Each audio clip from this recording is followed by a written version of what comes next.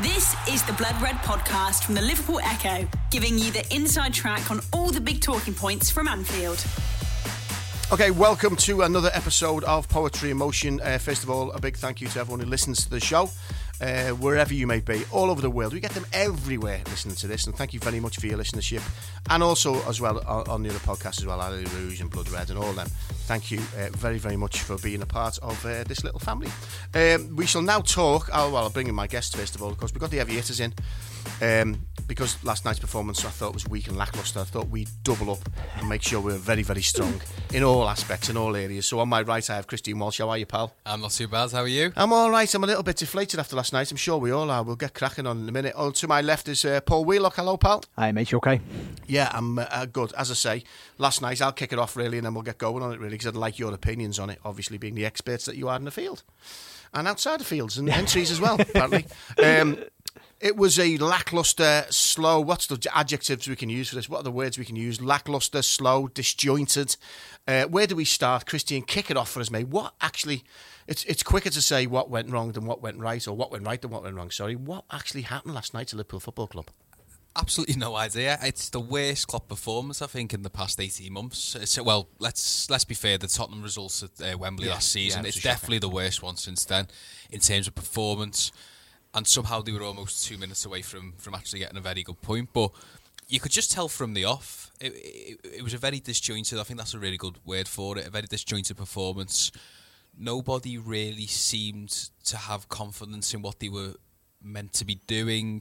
Was that a formation thing, Christian? Did he play a formation that they suddenly... Because it didn't seem any different to me. Well, I think it might have been a mentality thing. I wonder, because Jurgen was very keen after the game to put the blame on himself. I mean, he does that anyway. He's very good like that. But he made it clear that he was to blame for the result. Partly. Yeah, he wouldn't have been happy with the players. It would have been a quiet playing home. But I wonder if it was a case of he's done something that he doesn't do very often at Liverpool, and that's play for a draw. Yeah. I think he's looked at the fact that Liverpool have had this huge series of games. You've had intense games against Chelsea back-to-back. It started off with the PSG and the Tottenham games. You had the Southampton one, which was a bit of a stroll, to be fair, in the middle of it. But you're getting into game 6 of this 7-game stretch now over 22 days. Manchester City on Sunday, and I wonder if he's just thought, terrible pitch, tough game, we just sort of have what we hold here. We beat PSG at home, and a draw here is more than good enough. The problem with that is that Liverpool can't really play like that. They don't know how to play like that.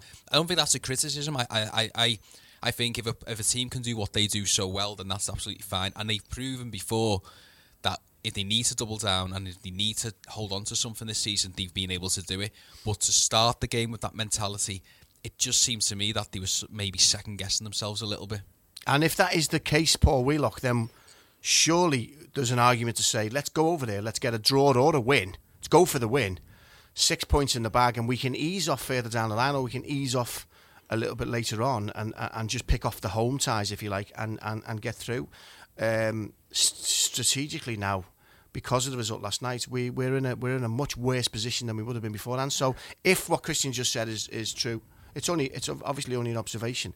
That's a massive misjudgment, isn't it? Yeah, because you look at it now. The good thing is Red Star Belgrade up next twice, isn't it? So you'd hope 6 points from there. So I don't think it's a disaster what happened last night. But as you both said rightly there, it just makes the group more interesting than it should have been, shouldn't it? Really, particularly with Napoli obviously going on to 4 points as well. It's just an interesting one. I always wonder about players. They are only human at the end of the day, and I'm pretty sure they would have had City in the back of their minds last night, and having got Paris Saint-Germain out the way and got the 3 points there, it's almost like, do you kind of subconsciously just like slip off the pace a little bit? And as you say, a point would have been a great result last night. If held on for a few more minutes, this discussion probably wouldn't be taking place today. You would have said, poor show, got the points, come home, concentrate on City.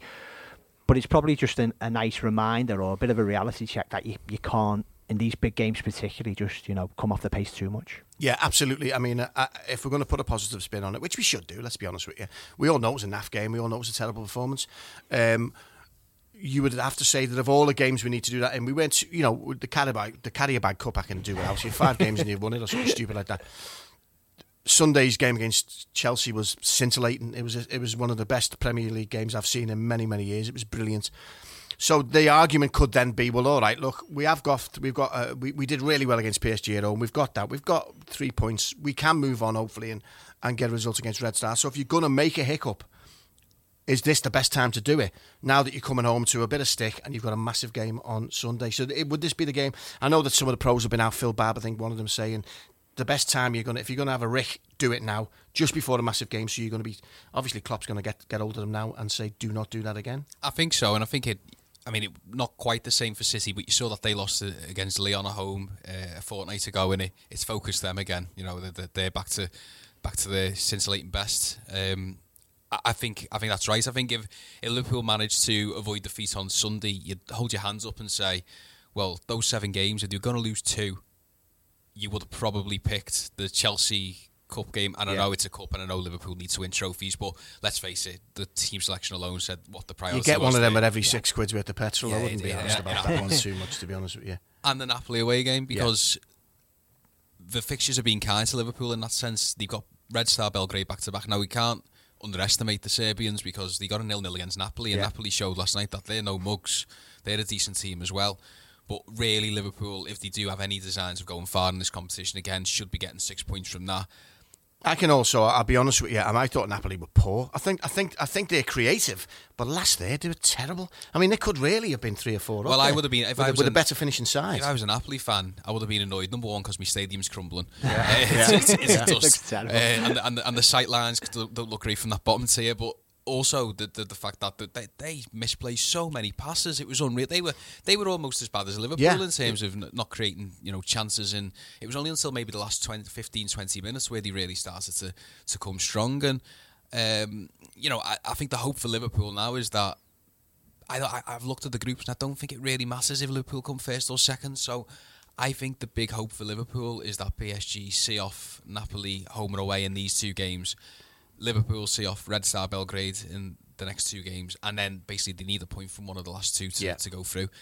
We'll see. It never really works out like that, does it? But we'll have to see how it develops. No, I mean, when you're looking at last night's game, though, what came across to you, Paul, in the pattern that we played? Do you think it was complacency? Do you think it was fatigue? Because whatever they were, the same thing still applied with the front 3 at the moment, which is that whenever Salah got the ball, his first touch was dreadful.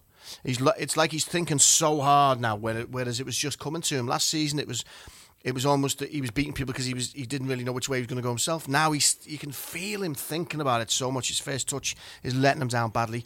Firmino didn't really get involved in the action. Mane was out there but didn't really do much. There was no real connection between midfield and well, is this a fatigue thing? Is it a complacency thing? Or was it just a really bad day at the office that we can just put to bed? With Salah, it's just every game he goes without a goal now, a big drama, isn't it? He's still got 3 goals for the season. It's just that he's set himself these ridiculously high standards in his first season with Liverpool. And funnily enough, I was thinking about him last night after the game finished to watch the highlight show on BT Sport, and obviously Messi was just unreal, wasn't he, at Tottenham again? And it kind of got me thinking, like, Salah was rightly mentioned in the same breath last season as Messi and Ronaldo, but why they are so good is that they've had those spells, haven't they, in the careers, particularly Ronaldo in recent years. He's having one himself at the moment, isn't he, with Juventus, and he always come through it, and he always deliver, and I think that's the challenge facing Salah, and it's a really tough challenge, to be honest, but if he can come through this spell for the better, he'll be better for it. I really do believe that, but he is in that company now, isn't he, and the pressure's on him. And every game that goes by, as I say, the more it comes on him. But I just wonder, what happened last season. It was just magnificent all the way up to the final. The injury, then what happened with Egypt, and this politics going on over there, isn't there? And then he's going back there again in a couple of weeks, isn't he, for the international break? I just wonder if he just needs a little break almost, switch off. Yeah, he's human. He's human. He's been through a hell of a lot. So you've got this. You've been, Channel 4 are doing documentaries on him.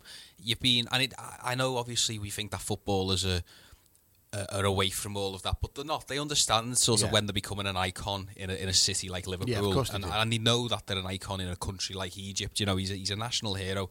So he gets to the World Cup with Egypt, and he has the Champions League final, and it all just goes wrong. It's his worst nightmare. It's not even like it's not like he missed a penalty against Real Madrid. He literally didn't have a chance to do what he was doing all last season. The stars were aligned for him to become, launch himself into the stratosphere, and Sergio Ramos and his hip toss failed to let that happen.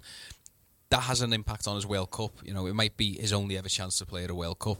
Then you've got, as Paul said, the idea of the Chechnyan leader, and he's being used in this sort of propaganda game, and it's a very all the politics, and that's going beyond that. He's also he did play at the World Cup, probably not fully fit, so he's probably got a bit of a hangover from that as well. So you add all of this together. Now he's back in Liverpool. The media are going on about how he's suffering a dip. Is he a one-season wonder? I mean, he's not, but people are talking in that sense. So I think it's hard. I think you've got to remember sometimes just that these people are humans, that they are football players, but they're humans, and I think it impacts upon them. I think what also, I don't know if anyone noticed last night, but when he took his shirt off, he's still got his shoulder taped up. Yeah. He's still got bandage on his shoulder. So you just have to wonder exactly how... If he's playing with it in his mind as well. Yeah, exactly, because there was one moment actually yesterday when he went in for a through ball, I think it might have been by Firmino or maybe Mane, and he raced through, and he was quick to it. And Ospina came out, and he just sort of pulled up, and that's not him being, the old man shout to be, oh, that's him. He doesn't fancy it, he doesn't like it, but he's always gone in for those sorts of challenges. I just wonder if he's a bit worried that the momentum carries him forward and he lands on his shoulder. You don't know, do you? But you wouldn't be surprised. I'd have that more than all the other stuff, because I've spoken to ex-players, ex-pros, and I suppose it's easy when you're an ex-pro to just say this is how it is because they don't play anymore. But I always remember speaking to an ex-pro once who said whatever was on his mind outside of the game, that's why they love playing football, because when they cross that white line, they don't think about any of that rubbish. They don't think about what's going on in the outside world. It's the game. It's the football game, and it's like a bubble. So sometimes when you say, he's got a lot on his mind outside the game, I always refer back to that and think, well, he probably wants to be on a football pitch. He doesn't want to be dealing with that stuff. He wants to be on a football pitch. He's not running around the pitch thinking, oh, God, that such and such happened in the papers or that. That's where they want to be. So I'm less likely to be convinced by this thing about he's worrying about. What I do believe, though, is one, I think if he is still injured or he's still carrying the mental scar of an injury like that, that's something that could really affect him. And also, I suppose, the gasps and oohs every time he runs anywhere near the ball, because that's something he's dealing with at a live event. And I think, judging by some of his touches last night and in previous matches, he's just struggling to... He's thinking about it. He's overthinking every situation, I think. He's thinking when the ball's coming to him, here's a player coming towards me, right, what am I going to do? I'm going to go this way. Whereas last season, he just did it. There was no chains on him, and you could feel the kind of chains pulling them back, can't you? I always remember that ball against Roma at Anfield when he left the Roma player, all ends up, and he tapped it in for Firmino to score, and that was just a player who was at one with the football. Yeah. He was absolutely fluid. He knew exactly what he was doing. And the Spurs game at Anfield when he dropped two of them on their arse, and he just did that. It was a ridiculous angle. He beat them, and you just think that's someone playing on a different level. He's taking the ball in a situation where you can't possibly think you're going to score from it, and he's doing just that because he's just playing at a different level. He's yet to reach that level, obviously, and it does get concerning. It will get concerning as games go by, because there's only so many times you can do it. But we've looked statistically, and he ain't that far off, and he has been scoring goals. But he needs to sort of get a grip soon, and he needs to start enjoying his football and think a little bit more and enjoying what he's doing with it a little bit more. He's always playing with a smile on his face, you can tell, but you wonder whether that's a bit of a retrospective smile at what he's just done, you know what I mean, or whether or not, because a lot of it seems to be that he's shaking his head as if to say, I've just done that again. He definitely needs to step up. In his defence, though, he wasn't alone last night. Naby Keita is an interesting one. I mean, we've waited a long time for Naby Keita, and when you wait a long time for a player, 9 times out of 10 you can then end up thinking, oh, that wasn't what I was expecting. He's a bit of an enigma at the moment to me, because on one side of the coin he was making some brilliant. I mean, his change of pace, his acceleration with the ball at his feet, very hard to get off the ball. He was doing some lovely sprints into the box last night. And then the flip side of that was giving away terrible passes like the one that almost cost a goal just before he went down like with some sort of sniper shot from the grassy knoll, because we can't figure out exactly what happened. He went down looking to me like he was holding his leg. I mean, I was convinced he'd pulled a hamstring. And then it seems it was a back injury, Paul, that they rushed him to hospital and have found absolutely nothing wrong with him. Yeah, thankfully he's been given all the all clear and he could be involved on Sunday, couldn't he, against City? Yeah, it's a funny one. I was really excited to see him, given all the hype around him, the clips we'd seen in Germany, and certainly early doors, that excitement was only like heightened by that pass to Robinson for Salah's goal against West Ham and that turn against Palace. But it's probably we've seen him in flits and starts, haven't we, really? Yeah. And it's just interesting to see what position he's going to play long term, because the last couple of games, high caliber opposition, Chelsea twice and then Napoli, we're going to see City on Sunday. It's probably the first time I've thought, and it's easy to say this in hindsight, and when you go a few games without a win, it's probably a time where I thought Liverpool could still do with a Coutinho kind of player, that top quality number 10 who can unlock a defence. Yeah, where's he now? Yeah, well, it's the Fekir. I don't want to bring Fekir up, but it's just the last few games, and that's easy to say because you're playing against absolutely top quality opposition as well. But Keita's not quite lived up to that level yet, has he? But it's still really early days. It is early days, and you wonder. I mean, last night, Henderson, and I'm watching them thinking, all right, and it was one of them first times in a long time as a Reds fan, Christine, that I've been able to go, all right, he's coming off, but Hendo's coming on. And he did start off quite good, Hendo, and you wonder whether Keita was brought in. We're still having to decide which one he was brought in to replace, because Wijnaldum is playing himself into every game. He was probably out of the bunch outside of Gomez, Van Dijk and Becker, was probably one of the strongest of the outside of the periphery there as well, because he was still holding the ball up well. Milner is again playing for his place, so you wonder whether Klopp's thought, oh, hello, actually, I can't really drop them two.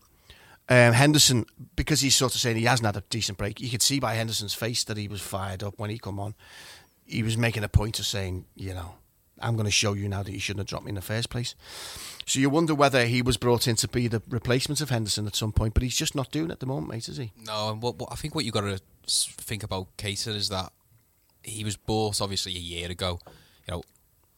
In that time, I think Klopp's probably had all these plans for him, but Oxlade-Chamberlain gets injured, so there's automatically one player where he needs to replace Oxlade-Chamberlain now. Lallana's been injured again, so again, Liverpool have only really got now Naby Keita as a potential number 10, which isn't ideal because I don't think that's his position. Every time I saw clips of him in Germany with Leipzig, and everything he drives from deep. Yeah. He's I don't like to put these labels, but he was that traditional box-to-box midfielder where he'd track back and make tackles, but he'd also burst forward and be that like late running man into the box. He had him on the left last night, didn't he?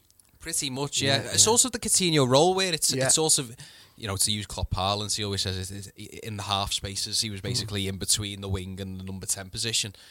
I can see why he picked him, because I did think when he went off, as erratic as he was on the ball at times, we lost pace, didn't we? We lost a lot of pace. You could see that Klopp identified Napoli were letting spaces develop in between the defence and the midfield, and that was where he would have really profited. When he went off, Wijnaldum and Milner didn't quite have that about them to get in there and drive forward. I think with Keita, similar to Fabinho, who I thought actually was quite good when he came on, but Keita, I think because everybody assumed, well, he's from Germany and Klopp's from Germany, this will be a match made in heaven, and he's waited a year. And the problem is, you get those bloody 4-minute YouTube clips, which let's face it, would make Titus Bramble look like a worldly, wouldn't he? If he'd have some good goals. You can put the right moments of anyone together, and people showing this driving through. Plus, some of them against Augenstrassen 48 from God knows where. So, and then you get him, and then you're thinking, okay. And plus, he needs to settle, and he needs to know where he wants to play, and he needs to get a run doing it. I think Jürgen's figuring that out as well. Yeah. I really do, and as I say, it's been such the whole midfield scenario. You could do a podcast on its own on it, because it's changed so much in the past 18 months. It's unreal. You basically at the moment you've got a player, Holden, who hasn't really played holding midfield before in his career before now, who's all of a sudden been converted. You have alongside him in midfield a player who 2 years ago was playing left back, and then came back into central midfield, and everybody lost their heads when last pre-season Klopp was saying, "Oh, we have a new midfielder. His name is James Milner." Yeah. And then you've got Naby Keita, who people have been waiting 18 months for. You've got Oxlade-Chamberlain, who's now out for a year. You've got Coutinho has been and gone. Emre Can's been and gone. Forgot about him. Yeah, exactly. And also, I mean, I wouldn't have Chan back, but there's another change to that midfield dynamic. And then of course you've got the club captain who seemingly can't get a game at the moment. All right, it's because of pretty much the pre-season scenario. He was in the World Cup with England till the semi-finals, but he's not playing at the moment. So it's this really strange situation. And the problem is, when the front three are getting marked out the game the way they are at the moment, Liverpool need somebody from that midfield to drive from deep and chip in with goals and assists, and that's the problem at the moment. The spotlight's on the front three, I think, more because the midfield aren't helping out with the goals and assists. You look at last season, after the front three, in terms of goals, top goal scorers, Coutinho gone, Oxlade-Chamberlain injured, and Emre Can gone. Yeah. So, and then after that, I think top goal scorer was Trent Alexander-Arnold with 3. Wow. So, I know Sturridge has come back. He scored 4 already this season. But it is something to bear in mind. We definitely need it. We definitely need a midfield goal presence to take. And Keita could be that. Yeah. But I think he's still adapting, and obviously the injury didn't help. But even Eddie, he looked a bit dangerous against Chelsea, I thought, at Anfield in the cup. He looked there's no decent. doubt about it. Even to the point where if his end result's better and he knocks it across to one of the front three. But when it comes to that midfield, that turn of pace is extraordinary, and he keeps the ball. He's tough to get off the ball. What he's got to stop doing is giving the ball away. but he's tough to get off the ball.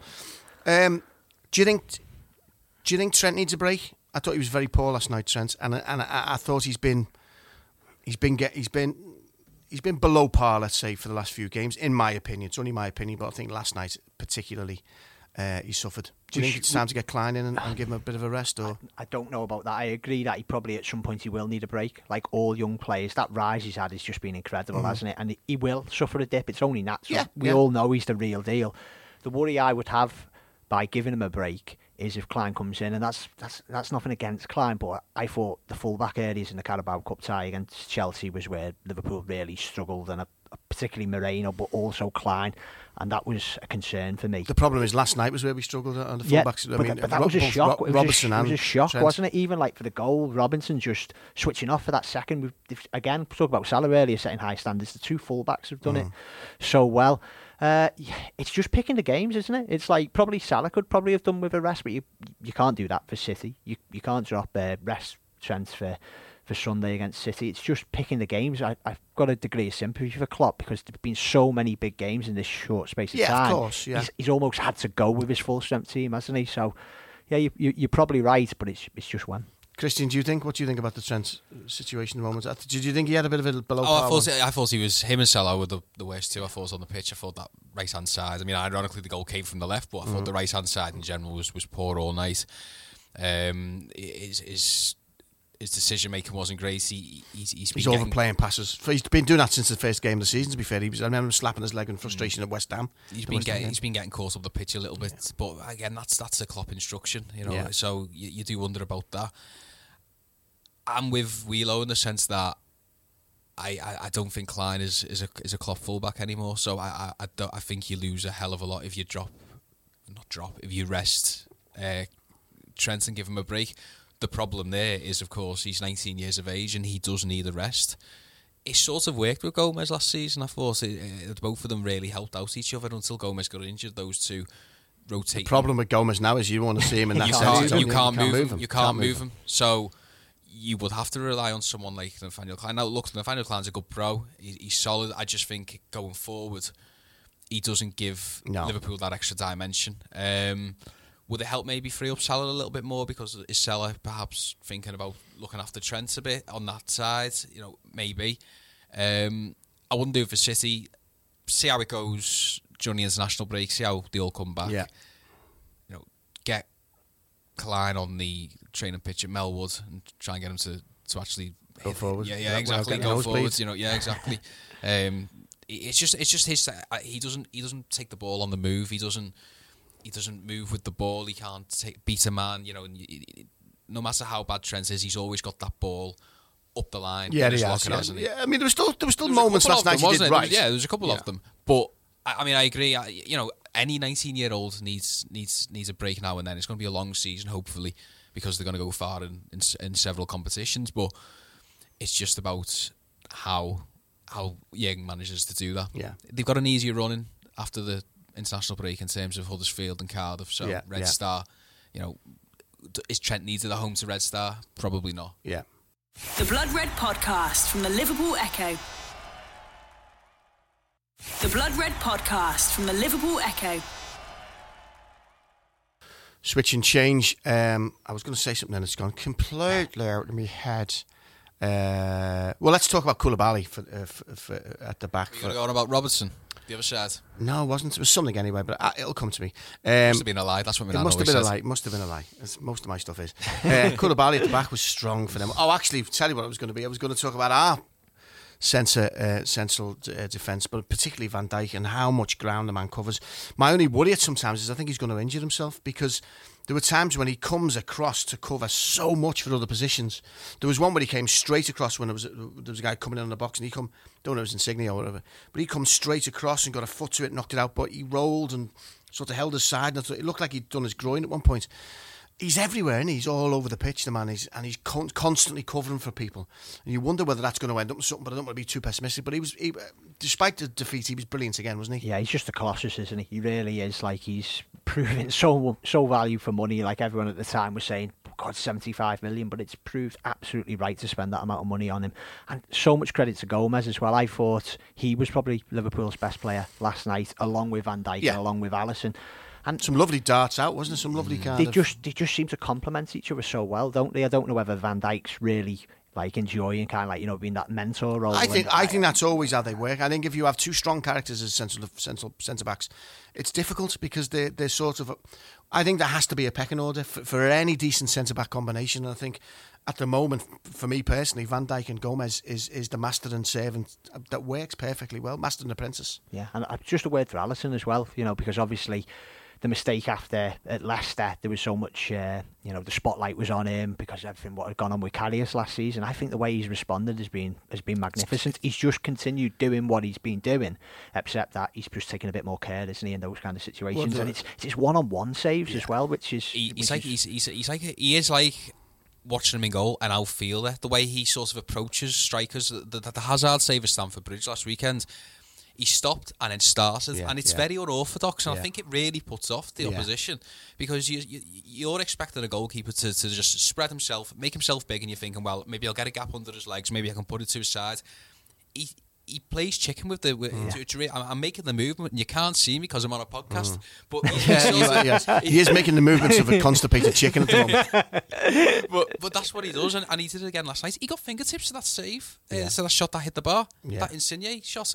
What a save that is! Yeah, he's. I mean, there was moments when I was obviously didn't know the result because it hadn't happened then, but there was, and I knew that we were playing bad because we were watching it, but.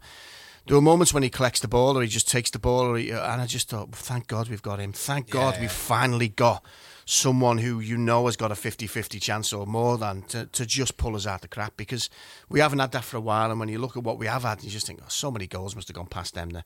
You would look at him now and think he would have stopped so many of those goals. I mean, it's all if and that's and buts. But another strong performance again. I mean, the pass that led to the goal cut him out anyway. It was a beautifully timed pass. My anger with that was how that got to that pass. It was ridiculous. Little stupid flicks on down the byline that were allowed to go. There were times last night when Liverpool just wanted shaking, didn't he? Because you just felt then just not. There were moments there where there were 50-50 balls to go and get the second ball, but they just didn't. No one ran to it. And Napoli, you could see Napoli thinking, okay, if this is what they've got, we're going to take them, because it was almost like what we've got to remember is what we arrived at Napoli with reputation wise. This was they've been outspoken about the fact that they were gutted that they're in the same group as us. They didn't want to be in the same group as us, and yet we've gone there and shown them absolutely nothing. The celebrations afterwards showed you as well. I mean, they were all. You would have thought they qualified for the final. It was it was almost reminiscent of went on till way after the whistle. Yeah, they were all in front of the ultras, sort of giving it the beans. So it is disappointing. I thought Liverpool could really exert the dominance, but I think I sort of understand where they were coming from with the City game. I think this is where everybody, there were two camps, I think, when the Champions League draw was made. There were those who say this is what the Champions League is for. This is amazing.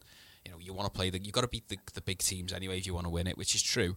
But at the same time, you get a potential nightmare run like Liverpool have had over the past 6-7 games, and I can't think since maybe the treble winning season of 2001. I can't think of a host of games, a series of games where it was like, what was it, Barcelona, Leeds, Everton, you know, it was bang, bang, bang. This isn't at the business end of the season as well, so you just worry about maybe the impact it'll have later on down the line. But you know, it would have been a lot nicer if Liverpool could have managed to get Lokomotiv Moscow and Maribor and the Dog and Duck again. But ultimately, I just think Napoli caught Liverpool on a bad night. Well, no attempts at goal for the first time, 90 minutes for the first time since 2006, I think. Or something in Europe, in Champions League, in Champions League. First time under Klopp. I mean, that just tells you, doesn't it? That says something on its own, because it actually points more to what you originally said, Christine, which is that they were told to keep it compact and not necessarily, which you find almost hard to say. But for not having any attempts at goal, you have to say something must have been sent down the line there to tell him to do that. And even late on substitutions, Shaqiri was never going to get a nod, was he? Because it almost felt like he was saying, well, all right, we'll keep the 0-0 and we'll take that away. But isn't, you know, the best laid plans and everything. It very rarely comes off positively when you decide to go and with a strategy that allows a 0-0 draw. It very rarely comes off. I remember the same happened against Villarreal in 2016. It was one of the only other times I remember it being a perfect. I mean, it was a much better performance against Villarreal than it was against Napoli last night. But it was a perfect, picture perfect European away performance in that semi-final, and then they scored in the 90th minute. And that's the problem. It is fine margins, because you know Liverpool are in that Villarreal game. They were a minute away. In this game, they were 2 minutes away, and everybody's lauding, saying, "Well, they've shown this side to them as well. You know, they're the most complete team in Europe." It happens. Real Madrid lost to CSK Moscow away with a goal in the first minute. Yeah. The game's 90 minutes long, and that can happen. But at the same time, I just think circumstance forced Klopp's hand there, because I think they've had such a run of games, and I think no matter what anybody says, there is definitely 1.5 eyes on the Manchester City game on Sunday. Are you referring to Bobby Firmino? I was going to say, yeah. To give him his new nickname. Yeah. But yeah, and I just think it's one of those where the fixture list has done Liverpool there. I think if it was Red Star at home, Liverpool are on 6 points. I mean, that sounds obvious to say, but I think Napoli away at that point was probably the worst time to play them. Well, I think Christian just on the head when he first mentioned it. Really, was if you look at that stretch of games and you come away with a Carabao Cup loss, and the only other loss to which was last night. I think they've done pretty well over that. When we first looked, it was a nightmare. It was a nightmare run of games, wasn't it, over a short period of time. And if we've come out of it, even if we get a draw or a win against City aren't going to want to play us. Maybe after last night they'll think, we've got half a chance here, but they won't want to play us, let's face it. And if we can rectify that Sunday, we've come out of this pretty well, Paul. Yeah, I think everyone's usually disappointed and a bit frustrated this morning, because it came by our own standards, isn't it? Came as such a shock, then it was out of kilter with everything that's gone before in the last 18 months, and particularly under Klopp. But there's not too much damage being done. You know, the Carabao Cup, the League Cup, there's the argument that it's a trophy that there's to be won, but rightly or wrongly, it's fourth on the list of priorities. So that's gone now. The Champions League group is still in Liverpool's hands with these 2 games against Red Star. And on Sunday, what a game. Cannot wait for it. But even a point out of it. Like, I went along with the theory that I think someone, the lads in the office, said it a few weeks ago. Take a point off Chelsea and City. So they don't get anyone. No one goes further ahead. And I don't think on Sunday it'd be the worst result in the world for that. But I agree with you, Fitzy. I think Liverpool are the team that City fear, particularly at Anfield. Yeah, I think Guardiola just has one, doesn't he? His head wobbles every single time. You had that wonderful insight into how he feels when that documentary came out, and it was at Everton, wasn't it? It was before the Everton game, and he was talking about the Liverpool game coming. We get under his skin. We clearly get under his skin, but you have to say City are flying. You know, we were partly hoping that last season was going to be a bit of a flash in the pan, but they are flying. They're already. I mean, we're joint top with them, but they're 6 goals ahead, something like that already after 7 games or whatever. So they're pounding them in. They're playing brilliant counter-attacking football. They're just very, very quick. Sterling's looking good again. They are still a team to beat, aren't they, Christine? They are. Whether they can get 100 points, whether they are the team to beat that much. But they've already drawn one, so yeah, exactly. All I would say is that I don't think they've beaten anybody of any real They've had a real. I think they've had a really easy run in so far. Haven't they? You look at Liverpool's fixtures and you look at Manchester City and you go, "Why are they playing Wickham at home?" Why have they come into the Premier League all of a sudden? It is unreal. Even to the degree of playing an Arsenal team who were clearly learning their way under Unai Emery on the first day of the season. That's when I'll always say it. People who say that the league table never lies, it can definitely lie, because if Manchester City play Arsenal, when Liverpool play Arsenal, for example, in November, they will come across a much different team. Yeah, much more galvanised side. The side who knows how to play under the new manager. They were clearly basically strangers in that game. So, City have had a very easy start in terms of the difficulty of fixtures. Wolves probably actually looks like a good point now, to be fair, the way they've started. But in general, this is City's first real test. And it'll be interesting to see how it goes, because what Liverpool benefited from last time they played them, certainly both times, I'd say, at Anfield, is that, I think City came in a little bit cold in terms of in the league game in the 4-3. They'd just been so easy in the Premier League. They hadn't been used to playing any sort of intensity. They'd just been steamrolling teams who would stop, drop and roll at the sight of Manchester City turning up.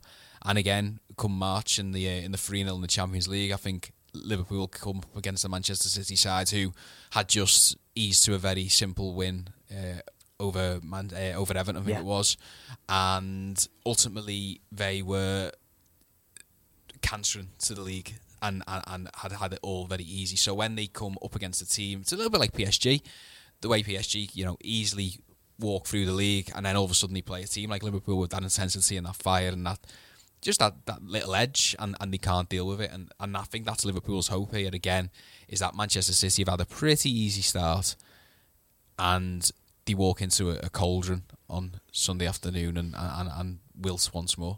They're walking into a cauldron, Paul, but they're walking into a cauldron without a really firing front three that did a lot of the damage last year. Could this be the game that sparks it? You'd hope so. It's the game that you'd be inspired by, wouldn't you, if you were one of those front three? The question is whether Sturridge plays on Sunday, because he cannot do much more than what he's done at this moment in time. But I think Klopp's in a bit of a quandary, because say if he was to leave out Salah, it creates a bigger story, doesn't it? Like, he probably does need a rest, but I don't think this is the game to do it. But yeah, I hope. We've probably not seen with Liverpool what you were talking about then, like in last season. We've not seen that like blitzkrieg football yet, have we? Like we did see in the quarter-final first leg at Anfield. And I don't think that's a particularly bad thing, because it's quite good in a way that they've shown that they can be conservative and they can grind out results. And as we've said earlier, a 0-0 on Wednesday last night would have been a perfectly acceptable result. But maybe Sunday is the game to go full pelt and and have the power of Anfield behind you, and then show City what they're really made of. There's one thing I'm noticing. I don't know whether it's just me over assessing the situation, but I've found over the last few games, and certainly since Liverpool, I've had a much more stable back four and back five with the keeper. There's a lot more balls getting knocked back.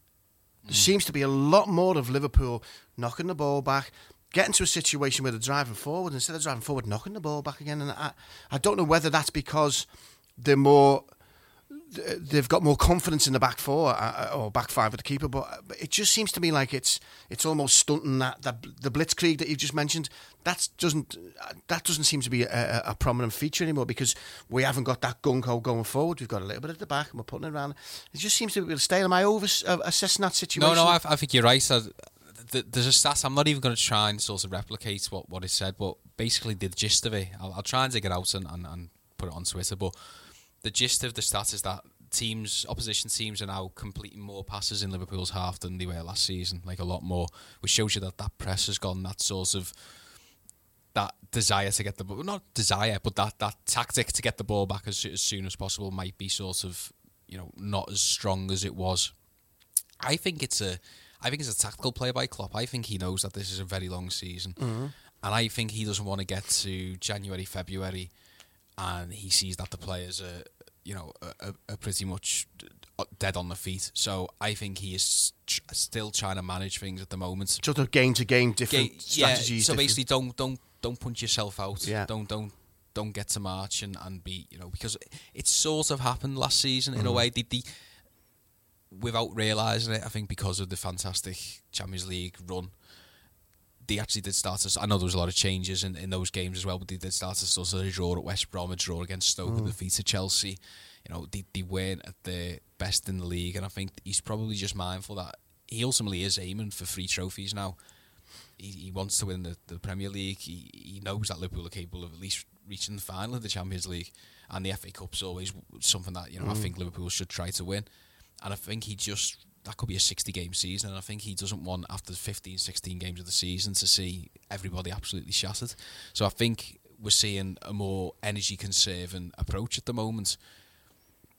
The annoying part about that is that these are the sort of games... You saw it a little bit against PSG, I think, and I think he will bring it out again for the Man City. I think he's been a little bit more selective about what games we see it in. I think maybe last season we think about the Sevilla game, for example, in that November. Absolute balls to the wall, wasn't it? You know, they were 3-0 up within half an hour. Obviously, it ended up 3-3, but it was a real high-octane performance. Yeah. I think maybe last season's Liverpool might have tried to do that to Napoli. I think this season's Liverpool is just trying to conserve and manage and realise that it is, cliche alert, a marathon and not a sprint. And if that means Liverpool sprint a little bit less in game by game, so be it. Could be a very risky strategy. Let's go back to the Sunday's game against Chelsea, just as a forerunner to what could happen on Sunday. Because let's be honest with you, I think Chelsea, Liverpool, and City are the three best teams I've seen on display this season. It was some game, because I was at the Carabao Cup one, and it was, you know, it was neither here nor there anyway. Really, was it? We were doing well, and then we just seemed to take our foot off the gas again, and you know, Hazard come on and taught us a new one. Interestingly, the lads I was sitting with Willie Miller, the comedian Willie Miller, and when Sturridge tried what he scored on Sunday, he tried it again, didn't he? Hit the post, hit the bar, and he turned to me, Willie, and he said, he sort of half shouted, "You will never score from that far out." Boy, couldn't wait to text him on Sunday. But it was a scintillating performance, wasn't it, mate? It was 2 real big hitters together, really knocking it into each other, weren't they? And the right result in the end, wasn't it? But an absolutely incredible goal by Sturridge. Yeah, proper game, wasn't it? 2 proper teams. And I know on Blood Red, you guys were talking about how it's almost okay to like Chelsea now, because like it is a likeable team. It might not be a likeable club, but the manager's good, isn't he? The players are good. And I thought Liverpool went toe to toe to him throughout the game. And yeah, I tell you what, I don't think they've probably been given the credit they deserve, Chelsea, for what they've done so far this season, because considering new manager, they've hit the ground running. Conte, I think he took charge of pre-season, didn't he, the first week, and this fella's obviously, like Klopp, has got his own style of play, and he can see he's implement it. I think it was a cracking result. It was an unbelievable goal by Sturridge, and an unbelievable goal by Hazard as well. Like, it was just a real thorn in the side, but I don't think Liverpool will be the only team who suffered at his hands at the moment. No, I was a bit frustrated because I was sitting sort of on an angle in the ground watching just as he picked up that ball, and you know, you can be ultra critical, and part of me says he shouldn't really be getting that through that many players and then turn again. But then you've got to understand, I suppose, a player with that low centre of gravity like that is so hard to read and get the ball off. And also, once he gets in the area, you're pulling back anyway because you're going to give a pen away. He really is starting to... It augurs for the Suarez season, 2013-14. It's interesting how the roles might have reversed here, because in 2013-14, of course, I think Chelsea and City were seen as the 1 and 2. And then here comes Luis Suarez and Liverpool to sort of, you know, bloody the noses of the expected top 2. I think this season, I think Man City and Liverpool were expected to be the top 2, but here comes Eden Hazard dragging Chelsea, because that's to do with the service to a number of players. Jorginho looks like an absolute brilliant player, somebody Liverpool were very much looking at in the summer. He wasn't playing last night. Could you imagine picking them off? You know, Sarri's obviously come in and implemented this style, but you know, he looks like he could have a Suarez-esque season where, you know, Dragon's he's just given that free role, isn't he? Exactly, and everything he's touching, as we say, a Suarez season, a Salah season. You know, if we want to update it, hopefully, come, you know, when they play in Karabakh and beat Borisov and Vidi and all these teams from Eastern Europe, hopefully that's, you know, stumbles them a little bit in the Europa League. That's the hope with them, but you know, they are looking interesting. And certainly surprising to me because I didn't think that they'd be up there at the moment. I think defensively they're going to let themselves down a little bit. There are a lot of openings there. Alonso's not a left. I don't know what Alonso is. Like a left wing. He is, isn't he? He was fantastic under Conte in that sort of left wing back role, but he's an orthodox left back now. And to be fair, against Chelsea, Liverpool should have exploited a lot more of it. Yeah, absolutely right. Talking about potential. Well, we didn't really, actually, but talking about anyone up front, maybe putting pressure on our front three. Obviously, we've got Sturridge there. Ryan Brewster's making a comeback to fitness. He might be knocking on the door pretty soon. Yeah, you'd hope so. He's been on Twitter, hasn't he, saying that he's getting close, and the fact that Klopp was so desperate to keep him says a lot about this player. And in the summer, no one was really talking too much about Sturridge, weren't they? It was the case of, does Klopp need to sign another striker? Well, not really, because Brewster's coming through, so... Yeah, and it's actually in a way, with Sturridge playing as well as he is at the moment, it might take the pressure off Brewster a little bit. There's no rush to push him through. He is still very, very young, but yeah, definitely an exciting one to see. Let's hope let's just hope he's Liverpool's Macheda. Yes. with a bit more longevity, obviously. But let's hope he's popping up in March and April. Nobody has a clue who he is. Well, that's hard because he has won the World Cup with the under-17. But he will still surprise a lot of people because he's popping up and scoring a couple of vital goals and stuff. It'd just be good to have him as a strength on the bench. Liverpool under-23s, we'll give a little mention to them as well, of course. Liverpool under-23s back to winning ways with a 3-1 victory at Chelsea. At least we can beat Chelsea at some level. Matty Virtue yet again, Rafa Camacho as well with the goals. And they're away to West Brom this Sunday. Good luck to the under-23s. Liverpool under-18s won 4-2 at Stoke. 2 goals from Bobby Duncan. One from Louis Longstaff and an own goal. And the under-18s host Man City this Saturday. We have to just mention that weird goal at the it was the under-23s just doing Napoli. Yeah, Europa Youth League, wasn't it? It was ridiculous. 2 balls on the pitch. Yeah. They took a throw in 30 yards ahead of where it went out, and the referee let it happen. People just want to get out of Napoli, don't they? By then, he's going, look, let's just get out of here. The sharpening the knives as we speak. So this is the one the under-19s drew. They were 1-0 up right till the last minute in Napoli in the UEFA Youth League on Wednesday. Conceded a controversial injury time equaliser. Controversial being the word after Bobby how do you spell it? How do you say his name? Adekanye. You have to say it twice, like mix his name up, don't you? Liverpool FC women are playing well as well, and unfortunately lost 1-0 at home to Reading. They'll be playing again soon. We've got City, obviously a quick one before we go. Who have we got to watch out for City? Aguero, I would imagine. Although Aguero's never scored at Anfield. No, he hasn't. Staff fans, there we go. Staff fans. Yeah, so I've absolutely jinxed them. You've absolutely slaughtered that jinx there. Hat trick. They are flying at the moment, City, aren't they? Give us a prediction. I'll just have to do a score prediction. Give us a prediction for Sunday, Christian. 3-1 Liverpool. That's a great prediction. 2-1 Liverpool. We're both going for wins for Liverpool. Yeah, I'm going to go for a win for Liverpool. I've got to say, even with Alisson in goal now, he makes me. I used to always presume we were going to concede. Now he's an incredible goalkeeper, but you've got to imagine the kind of pressure that City are probably going to come under. So I'm going to give him 1 goal maybe for City, but I will go for a 2-1 win. I'm going to go with a Wheelie for that one. 2-1 win. Christian, thank you very much. Enjoy the bueno. You already have bad looks of it. Oh, yeah. Did you cane that before? I didn't have any breakfast. What, did you suck that in then? That was unbelievable. Paul, thank you very much, mate. Paul Wheelock and Christian Walsh. Join us again for another Poetry in Motion. Listen, let's be positive about it. 2 games that we could afford to lose, really, to be honest with you.